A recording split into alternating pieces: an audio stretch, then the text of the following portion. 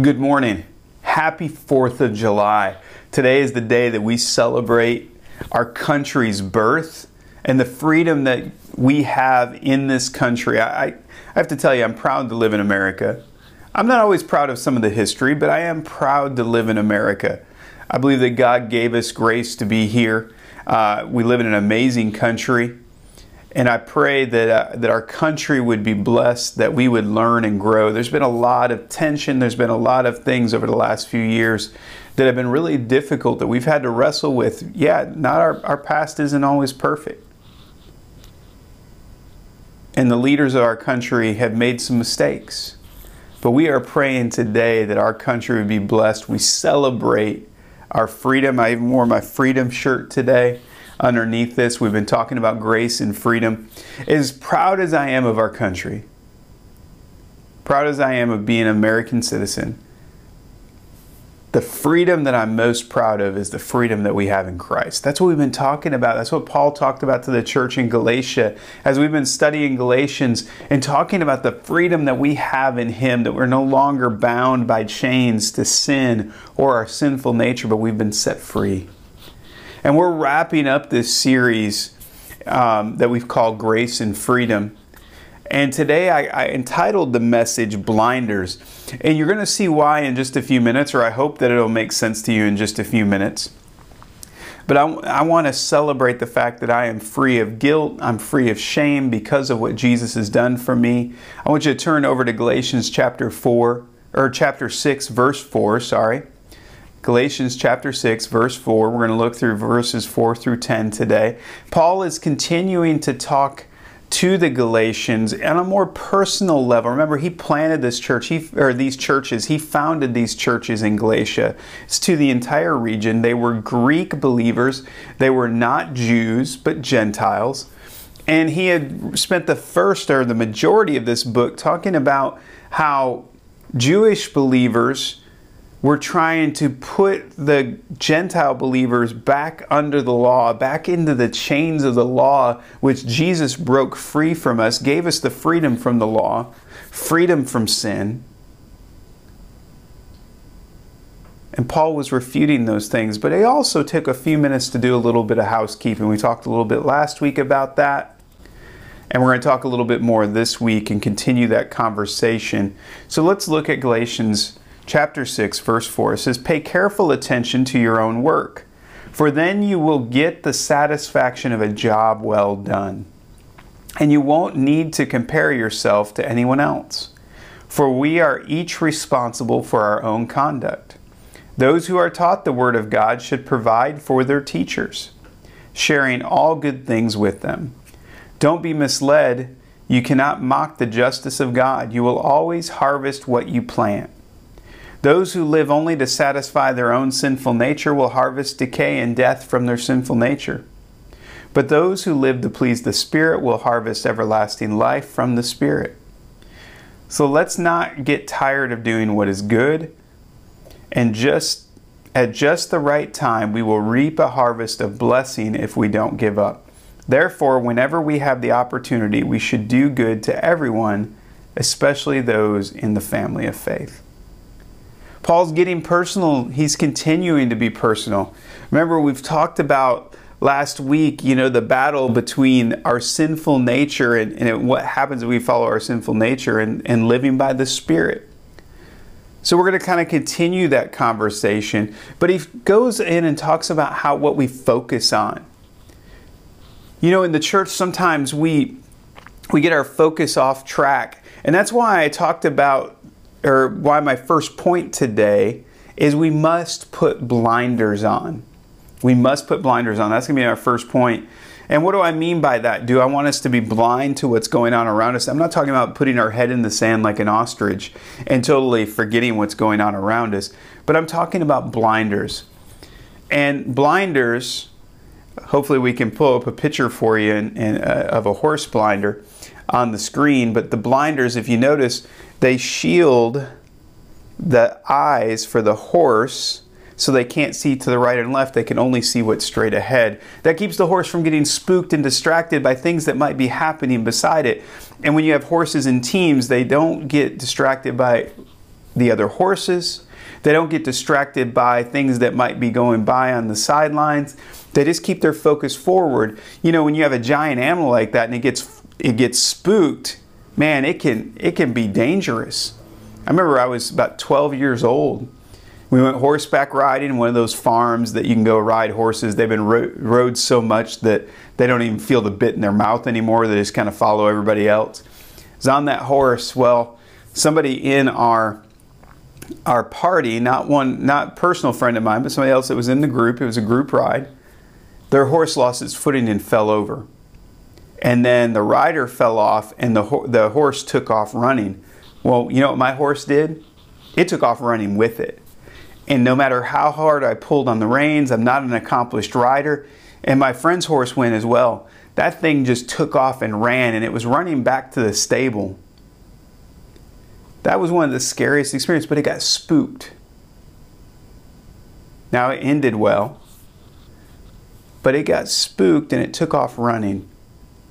See, sometimes we can get our focus and get distracted by the things that are around us. We got to keep blinders on, keep our focus forward to where we're trying to go.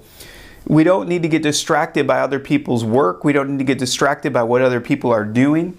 This is a common problem even among pastors. We see other churches and we see what they're doing and we're like, well, what am I missing? Why are they growing and we're not? Why is this happening and we're not? We can get in this comparison game, and all that does is get us frustrated because we are measuring ourselves to what somebody else is doing and not on what God has called us to do.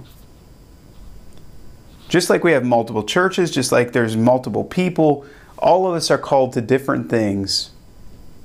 And our job is to keep our focus on Him and to continue to do what God's called us to do. I want you to look at verses 4 and 5 again. It says, pay careful attention to your own work. Then you will get the satisfaction of a job well done. You won't need to compare yourself to anyone else, for we are each responsible for our own work. Now, that doesn't mean we can be lazy and just say, well, I'm just doing my thing and not work hard at it. We have to work hard at it. Actually, if you go down a little bit towards the end of this thing, it says when we work hard at it, at the right time, we will each reap our own blessings. We don't want the blessing of somebody else. What another church is doing, what somebody else is doing in ministry, what somebody else is doing in their job, that's the blessing that they've received for the hard work that they've put in. Our job is to stay focused on what God's put before us and work hard at it and allow Him to bless us at the right time. And out of that, notice that we will have the satisfaction of a job well done. I believe that's where we find our joy. When we're working at the right things for God and not comparing ourselves to other people. I can always look around and I'm going to tell you I'm just as bad as anyone else. I can be frustrated because things aren't going the way I think they should be and I see other people prospering and I'm like, man, God, why am I not prospering that way? Why am I not growing that way? And that comparison comes out of our pride. It grows bitterness. It grows restlessness in us.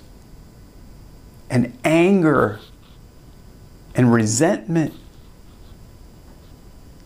And then we start to focus on the wrong things and we get off track.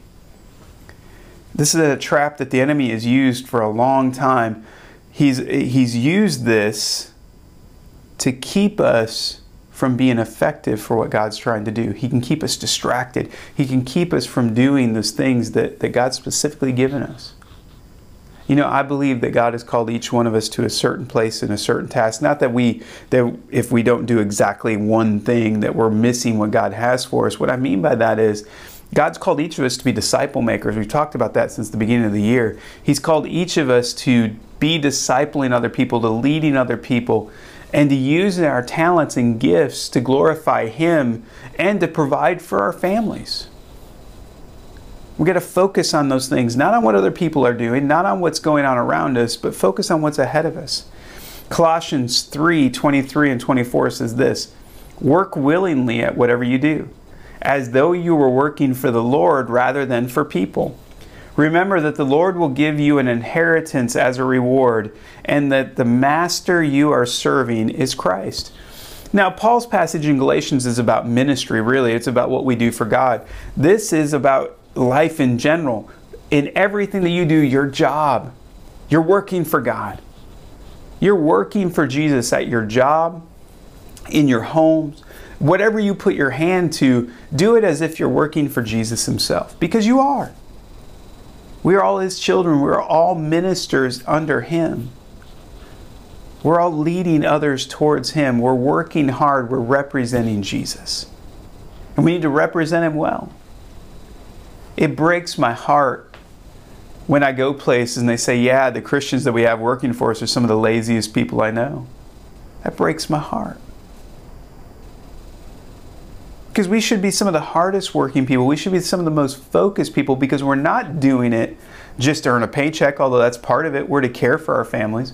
We're not doing it just for recognition or accomplishment, but we're doing it because we love and serve God, and he's called us to be the best and to work the hardest at whatever we do. And people that get this right, God blesses them in it. They get joy in their work. They may not be the top of their companies. They may not be wherever. And sometimes God does bless that way. But they have joy and contentment wherever they're at. See, when the enemy gets us distracted, and that's why these blinders are so important, when we start looking around, and we start getting discontent with what we have because we want what others have. We see what others are doing, and we think that should be ours, and we get jealousy and resentment. But those of us that put our focus right on Jesus and what we're doing for him and are living to satisfy him and allowing the Holy Spirit to work in us, that's where we have that joy and that peace. Because it doesn't matter what other people, we can celebrate what happens with others.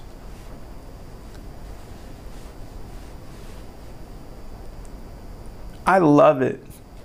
Again, I've mentioned this before. I like extreme sports. I love racing and those kind of things. And there are a lot of sports and a lot of athletes that I've got to see that will lose a race and they'll be disappointed.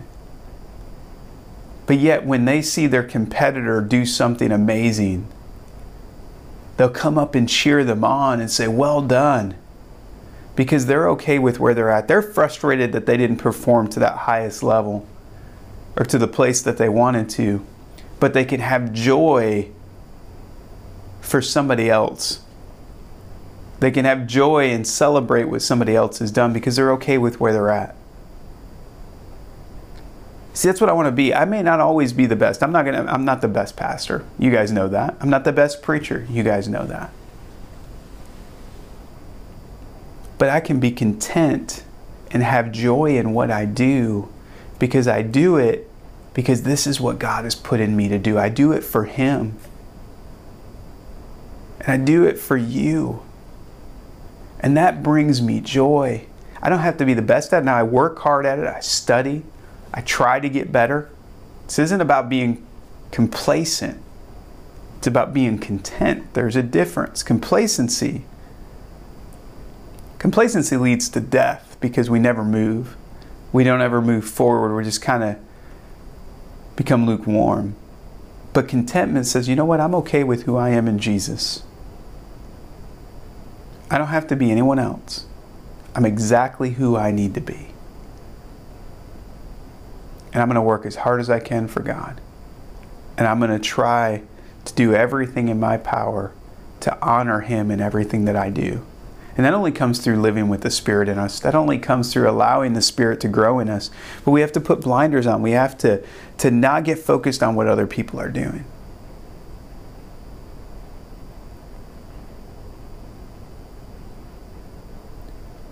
That's where, as a pastor, I can't focus on what other churches are doing as if I should be doing what they're doing. What I try to do is I try to show other pastors and other churches how they can get involved in the community and work together, how they can take and meet needs in the community and work with each other so that we can reach this community together. There's a difference. I don't need to be a High Point Church. I don't need to be a Townview Baptist Church. I don't need to be a North Star Church. We need to be Kennesaw Family Life Church and do what God's called us to do, which includes our Forever Fed pantries, which includes serving at events.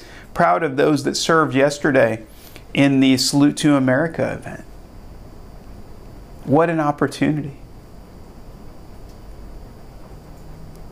So this isn't about being somebody else or somebody else's blessing. This is about being where we are, keeping our focus on Jesus. So that's why we put blinders on, so that Jesus is all that we can see and His calling is all that we need to do. Paul ties this together by reminding us that we reap what we sow, or we harvest what we plant. And this leads to point number 2, which I call live to please the Spirit. And you're going to see how this ties together. Paul's using this common farming reference. You know, in that day and age, most people would have been a farmer on some level. Now, there are tradesmen and people that worked with wood and metal and fished. But most of them, because they're smaller societies, understood farming. They understood the principle of reaping and sowing. So let's look at verses 7 through 10 again. It says, "Don't be misled. You cannot mock the justice of God. You will always harvest what you plant. Those who live only to satisfy their own sinful nature will harvest decay and death from their sinful nature. But those who live to please the Spirit will harvest everlasting life from the Spirit. So let's not get tired of doing what is good. And at just the right time, we will reap a harvest of blessing if we don't give up. Therefore, whenever we have the opportunity, we should do good to everyone, especially those in the family of faith." When we get our focus on what others are doing, or in how we don't measure up, we're sowing doubt and discontentment in our lives, and that's what we're going to reap. See, when we get our focus off Jesus and off of what He's called us to do, that's when we sow those seeds and that sinful nature grows in us. And a lot of things come out of that. One, we might get angry or speak poorly about other ministries or what other people are doing. That's when we start to put people down. That's when we start to criticize and critique. That's when we get angry and we just get grouchy. And then there's some of us that take it to an extreme. Well, if I'm not going to measure up like that anyway, I'm not even going to try. I'm just going to go do what I want to do, because obviously God doesn't love me. Obviously He doesn't care, because He's blessing them and He's not blessing me. See how that discontent, that frustration works in when we take our eyes off Jesus and we focus on what other people are doing. And so we're sowing those seeds of doubt. We're sowing those seeds of discontentment and anger in our lives. And that's what it leads to a harvest of death and decay.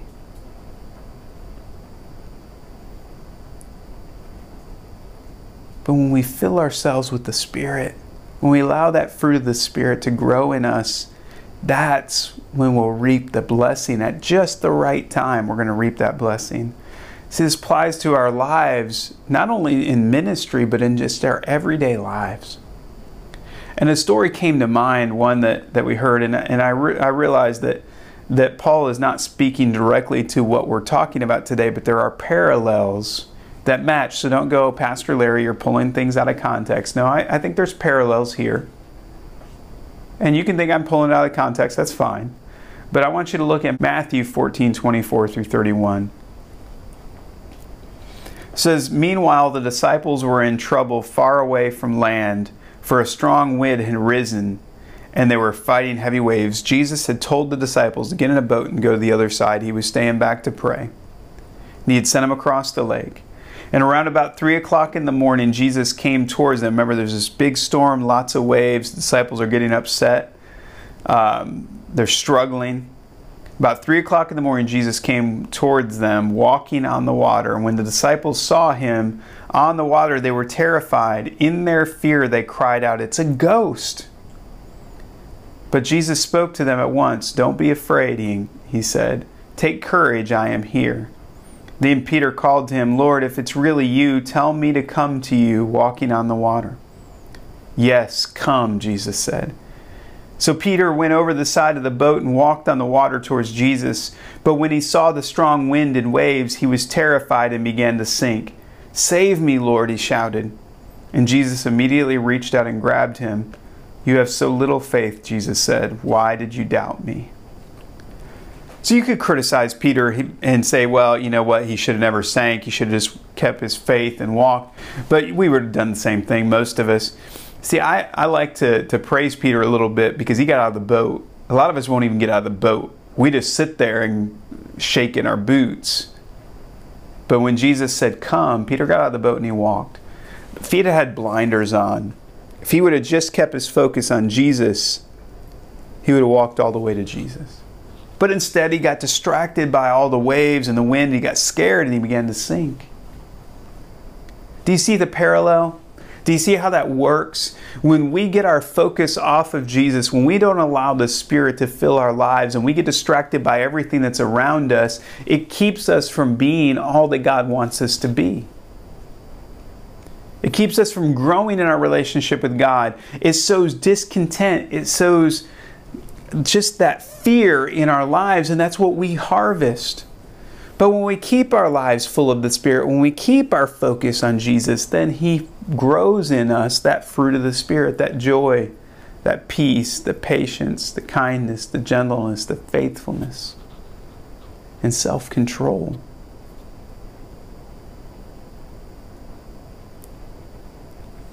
All of Galatians, where Paul talks about the breaking of the chains, the freedom we have in Christ, that we can't live up to the law. We've never measured up to the law. Outside of Jesus, it's impossible, but Jesus came and fulfilled that law for us. He set us free from that law. All the way through there, he reminds us that if we will live full of the Holy Spirit, that we will have freedom in Him. That we will have peace in Him.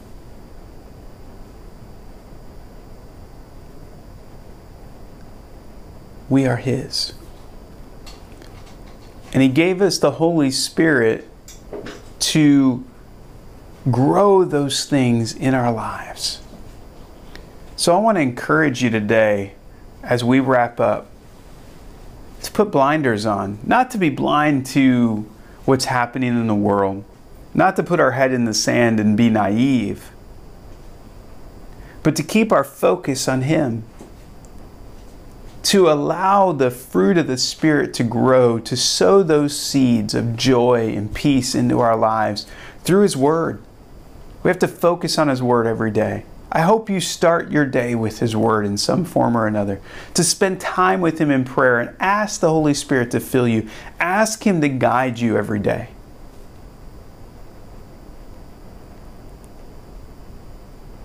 Then we need to work as hard as we can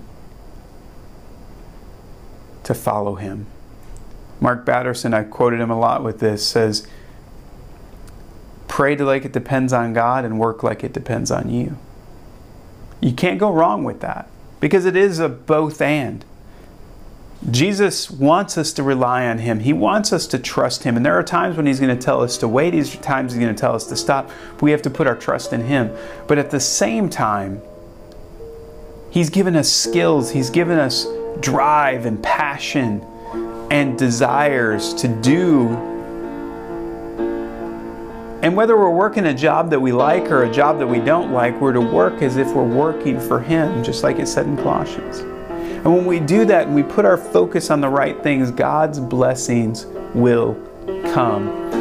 Think about the story of Joseph in the Old Testament.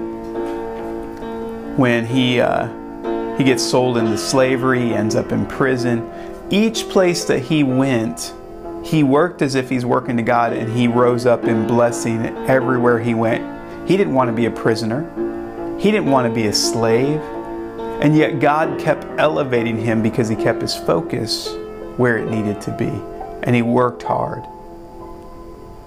Whether you're in a job you love or a job that you're not really excited about, God's blessing can be upon you.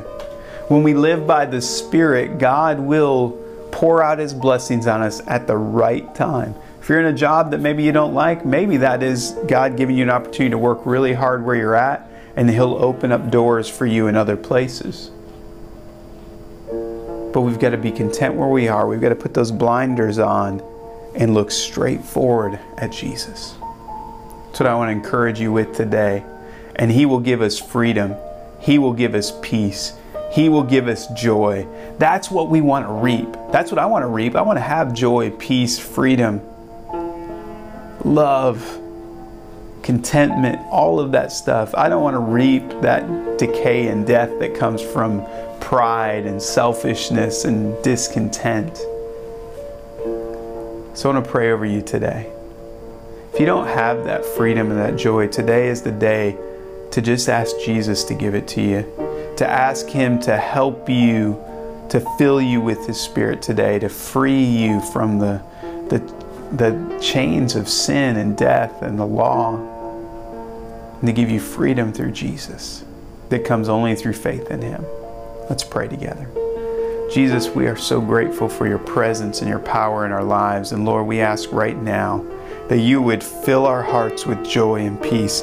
Lord, that You would break those chains and that You would give us freedom. Lord, if there are those that are listening today that do not have a relationship with You, I pray that they would lay down pride and lay down fear, and that they would find faith in You today. Lord, Your word says You're faithful to forgive us when we come to You. And Lord, I pray that You would just sow seeds of joy and peace in our lives. Fill us with Your Holy Spirit today.